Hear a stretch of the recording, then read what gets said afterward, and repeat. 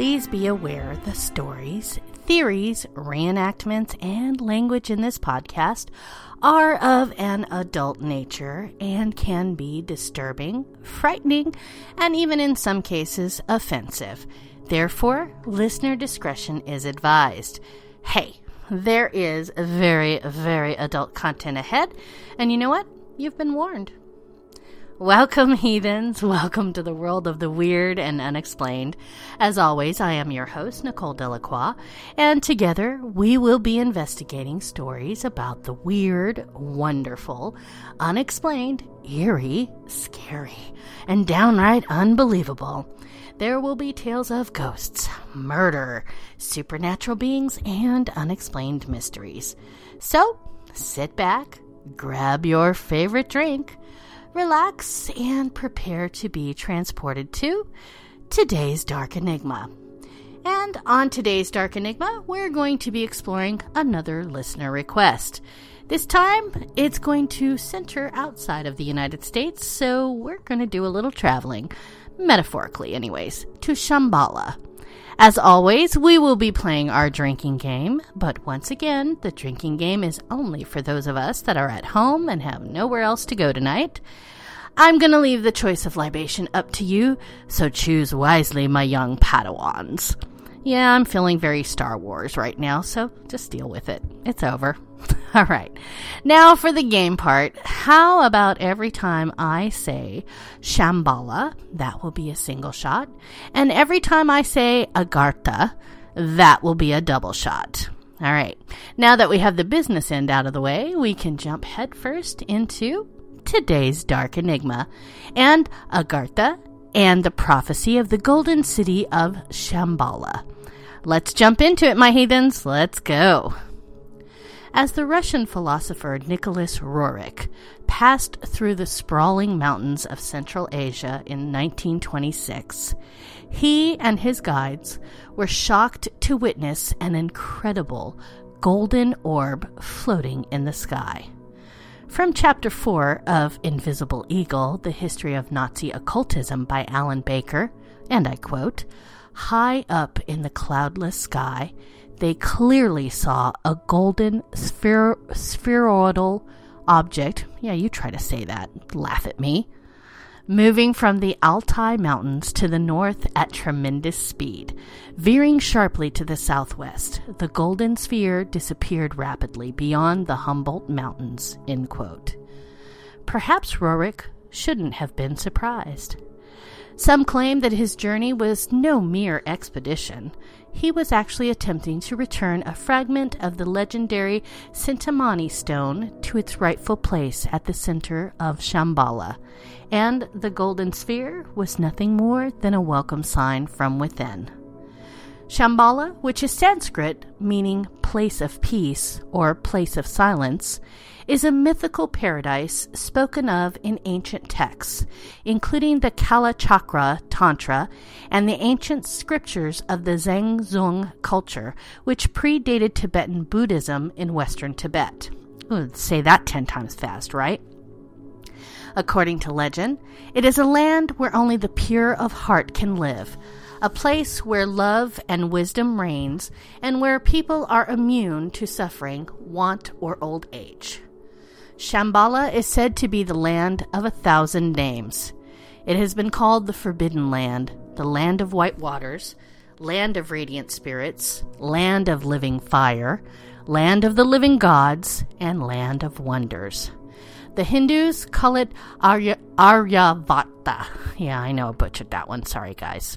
The Land of the Worthy Ones. The Chinese know it as Xitian, the Western Paradise of Si Wangmu. And to the Russian Old Believers, it is known as Belavoidya.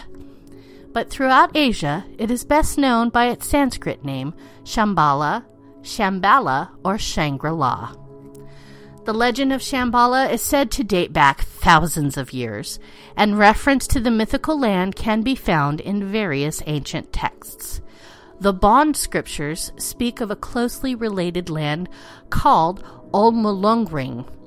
Hindu texts say, such as Vishnu Purana, mention Shambhala as the birthplace of Kalki, the final incarnation of Vishnu, who will usher in a new golden age. The Buddhist myth of Shambhala is an adaptation of an earlier Hindu myth. However, the text in which Shambhala is first discussed extensively is the Kalachakra. The Kalachakra refers to a complex and advanced esoteric teaching and practice in Tibetan Buddhism. Shakyamuni Buddha is said to have taught the Kalachakra on request of King Sunchandra of Shambhala. As with many concepts in the Kalachakra, the idea of Shambhala is said to have outer, inner, and alternative meanings. The outer meaning understands Shambhala to exist as a physical place, although only individuals with the appropriate karma can reach it and experience it as such. The inner and alternative meanings refer to more subtle understandings of what Shambhala represents in terms of one's own body and mind, or inner, and during meditative practices, or alternative. These two types of symbolic explanations are generally passed on orally from teacher to student.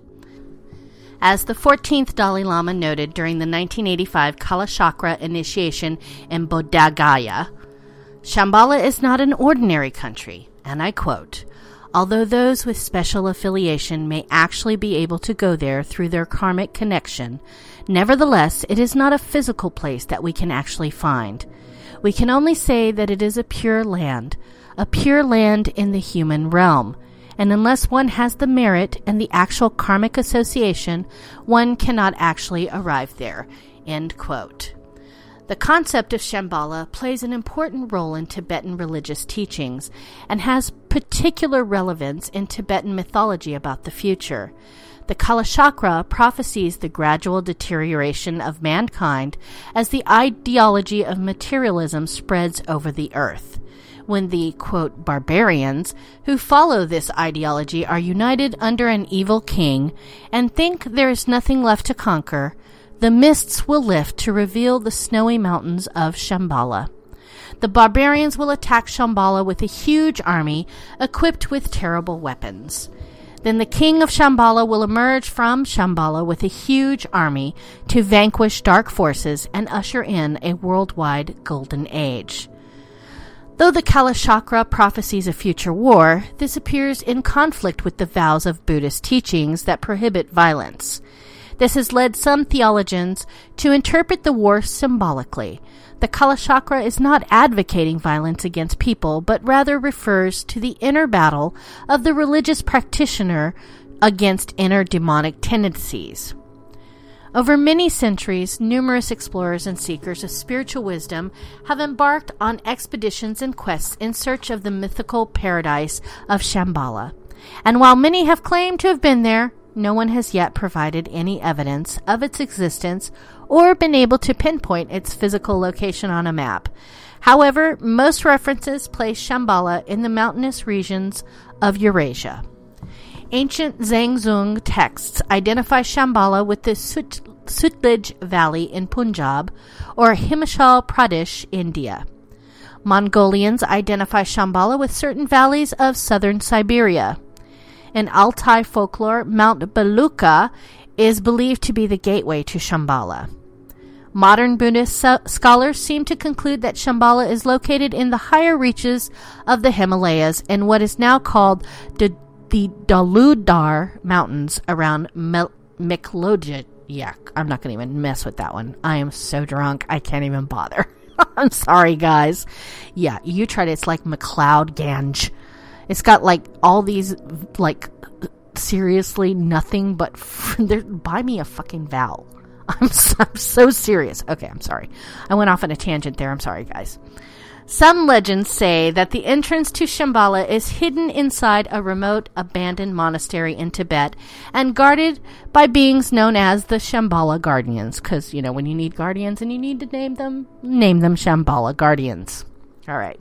For some, the fact that Shambhala has never been found has a very simple explanation. Many believe that Shambhala lies on the very edge of physical reality as a bridge connecting this world to the one beyond it.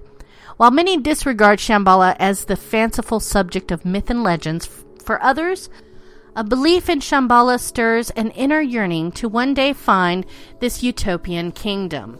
I don't know about you, but I want to find it too because I think it'd be awesome. Anyways, it is a pure land, a circular city in the shape of a lotus flower that exists in a space between the physical and spiritual, perhaps within another dimension.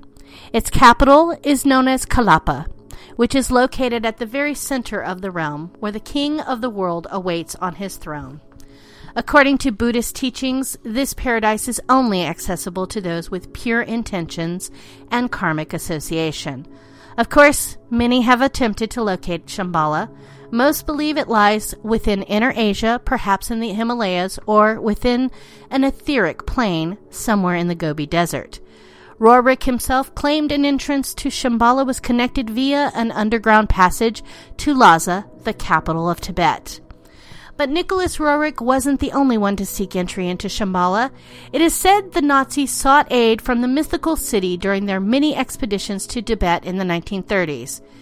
As far as the rest of us know, it was never found, and we are left then with only a prophecy that states, "When our world is engulfed in war and suffering, and all is lost, it is said the King of the world will rise from within Shambhala, along with a great army, and eradicate the darkness from the earth. An age of peace and prosperity will follow. Perhaps, however, there's something more to these old stories and prophecies, though." The book Beasts, Men, and Gods by Ferdinand Ossendowski is an interesting memoir of Ossendowski's experiences in Russia during the Russian Civil War and his journey into Mongolia. But it's not an ordinary tale. In fact, in chapter 46, The Subterranean Kingdom, he tells of an incident in which his Mongol guides stopped suddenly, dismounted their camels, and began to pray, repeating the words Om Mani Padma Hung. When they finished, one of them explained, and I quote, "Did you see," asked the Mongol, "how our camels moved their ears in fear? How the herd of horses on the plain stood fixed in attention, and how the herd of sheep and cattle lay crouched close to the ground? Did you notice that the birds did not fly? All living beings in fear are involuntarily thrown into prayer and waiting for their fate. So it was just now. Thus it has always been whenever the King of the world in his subterranean palace prays and searches out the destiny of all peoples on the earth." Later in that book, Ossendowski learns of the mystery of mysteries, the legend of the kingdom of Agaharti. He's shown a cave, or a smoking gate, through which locals claimed an old tribe fled into a subterranean country. Finally, after many questions, Ossendowski is granted the truth about this mystical realm of Agaharti by the Prince Sultan Beyli. And I quote, "In it there is not much of the wonderful. You know that in the two greatest oceans of the East and the West there were formerly two continents. They disappeared under the water, but their people went into the subterranean kingdom. There are many different peoples and many different tribes." End quote. This strange place at the center of the earth has come to be known as Agartha or Agartha. Modern myth describes it as a place of technological wonder, including perhaps flying saucers, where high priests, scientists, and supermen hold incredible power, similar to the civilizations described by the likes of Raymond Bernard and Olaf Jensen. Occasionally, Shambhala is referred to as the capital city of Agartha, though this seems to be a purely Western construct. Entrances are said to exist at the poles or in caverns and tunnels honeycombed throughout the planet. Some, like Bernard, believe this civilization is composed of the remnants of Lemuria and Atlantis, the two destroyed continents Ferdinand Ossendowski was told of. Ossendowski was also told that the people of this realm hold the power to, if provoked, explode the whole surface of our planet and transform it into desert. So, do these myths and ancient legends of hidden realms and subterranean cities hold any truth? If so, Will the prophecies of Shambhala come to pass? Well, as they say, time will tell. And with that, my darlings, we've come to the end of the episode. And I do thank you for joining me today, and I hope that you'll take some time to reach out to me and share your thoughts on what you think. You can reach the show at darkenigmapodcast@gmail.com. And if you have a suggestion for a future show, or you just want to tell me what you think, drop me a line. I do respond to every email. And just a pinch, I'm going to be having a little bit of a special episode sometime soon. I haven't decided when it's going to happen, but it's going to be exciting. So I just want to let you guys know that something interesting's coming up, so make sure you stay tuned. And on that note, that's all the time I have for today. I do thank you for joining me here on Renegade Talk Radio. And don't forget to tune in next time, my heathens. I love you. Mwah!